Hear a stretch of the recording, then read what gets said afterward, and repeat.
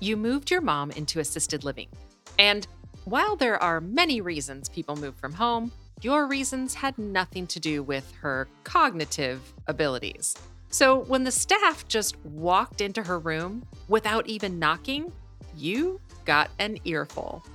I'm your host, Valerie Borgman, and today we're talking about privacy in senior living. Welcome to Desperately Seeking Senior Living, a podcast for sons, daughters, grandkids, and spouses who suddenly find themselves tangled in the search for senior living and care.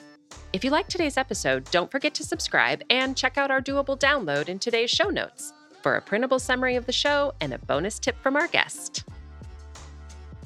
You're listening to our doable tips, short answers to your questions. Don't see your question listed? Send us a note. Then don't forget to subscribe so you never miss an answer. Hi, and welcome to the show. So today, we're not talking about HIPAA laws or medical records. We're talking about actual physical privacy. When we help a family find that next place to live, we follow up afterwards to find out how things are going. Because, of course, we don't live in any of these communities or adult family homes. The example that I gave in the introduction literally just happened with one of our clients. And we've heard this complaint many times over the years.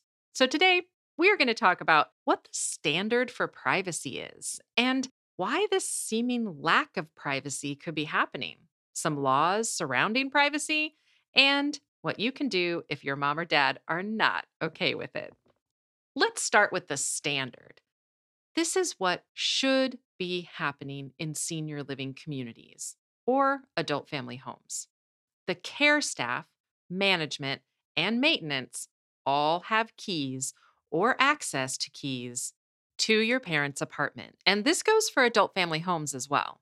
Now, the standard, what should be happening is that there's a knock on the door, the staff announces themselves, and they wait for a response. They wait for your parent to either say, come in, or to actually get up and open their door.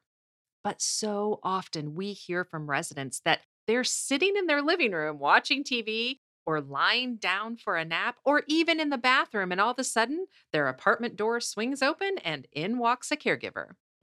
So, why isn't this standard happening? Why are staff just walking into your mom or dad's apartment? Well, here are some of the reasons: training, turnover, which is related to training, hearing difficulties, or mobility issues. When we see this, it's usually a lack of training or turnover. The new staff not knowing their residents. Staff may also be feeling rushed or under pressure to get to that next resident or project or activity, so they don't follow the standard. And of course, from a training perspective, that's from the top down. If it's important to the director of nursing, to the executive director, then you'll probably see in that community that you're not dealing with as many of those issues. Let's talk about hearing difficulties, because this can actually be a problem for both sides. I myself have hearing loss. And so it could be that the caregiver knocks, but they can't hear your mom say, wait a minute. Or on the flip side, your mom doesn't hear the knock. Or maybe it's a 2-bedroom apartment and she's way in the back bedroom or even in the bathroom. In this situation, staff could have that initial knocking with the door closed. And then when they don't hear anything, they could crack the door just a bit and have that open door, but not actually walk in. And that is another standard that should be happening. This leads us into another reason that staff may just walk in, and that's mobility. Many folks move into assisted living because they need assistance. And it's very possible that it takes a minute or two to get out of their chair and use the walker to get to the door, or wheeling to the door in their wheelchair. And do we really want them rushing? Nope. No, we don't. That's also no reason for staff to not honor your mom's or dad's right to privacy and to take a moment. But is there another reason that we're missing? I think there actually might be. Okay, some communities use a timed system.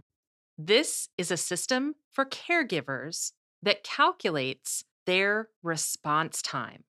This is also how they calculate the cost of care, how much time this care is taking. So when your mom pushes her button for assistance, this is when the clock starts. And that mindset starts that they need to get to your mom, which of course is not a bad thing in and of itself, but it may be causing them to rush in and open that door. I worked for a senior living community that prided itself on a 3-minute response time, but the timer didn't reset until they physically pushed a button on the resident's call button, which was usually on the resident. And so they had to physically get to the resident within that 3-minute time frame. Other communities have sensors at the door, and so this means that they can indicate that they've arrived at the door and not have to rush in. Now, of course, if your mom pushes her button, she needs help. But is this inadvertently training the staff to always rush in, even when they're just providing normal care and the button hasn't been pushed? Let's talk about laws. There are actually laws in many states that cover privacy in senior living, and we'll put a link to this in show notes. This includes cameras, as well as locked doors in memory care and adult family or residential care homes. For example, cameras are usually only allowed if both the facility and your loved one agree to a specific time frame they'll be used and for a specific reason. And this all has to be put in writing.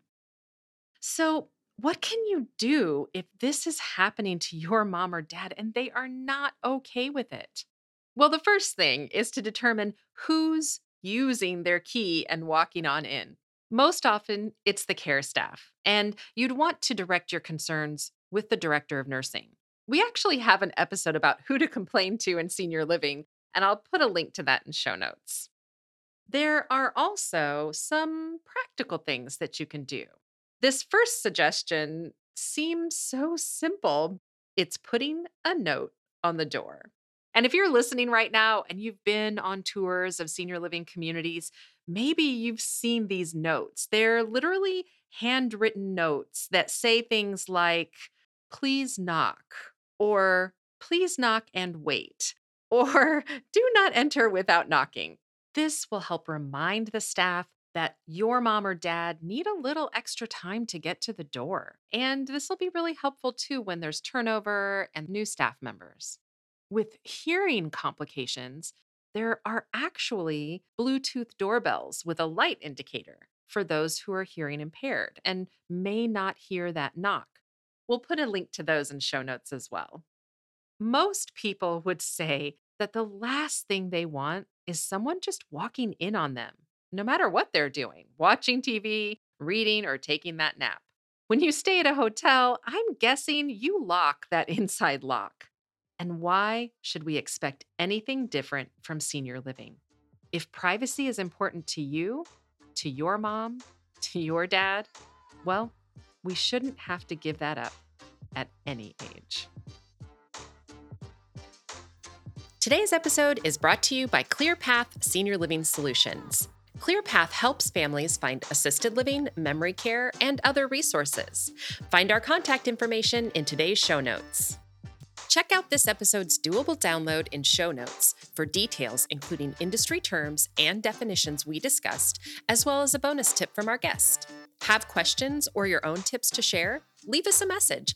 We'd love to hear from you. And until next time, make it doable.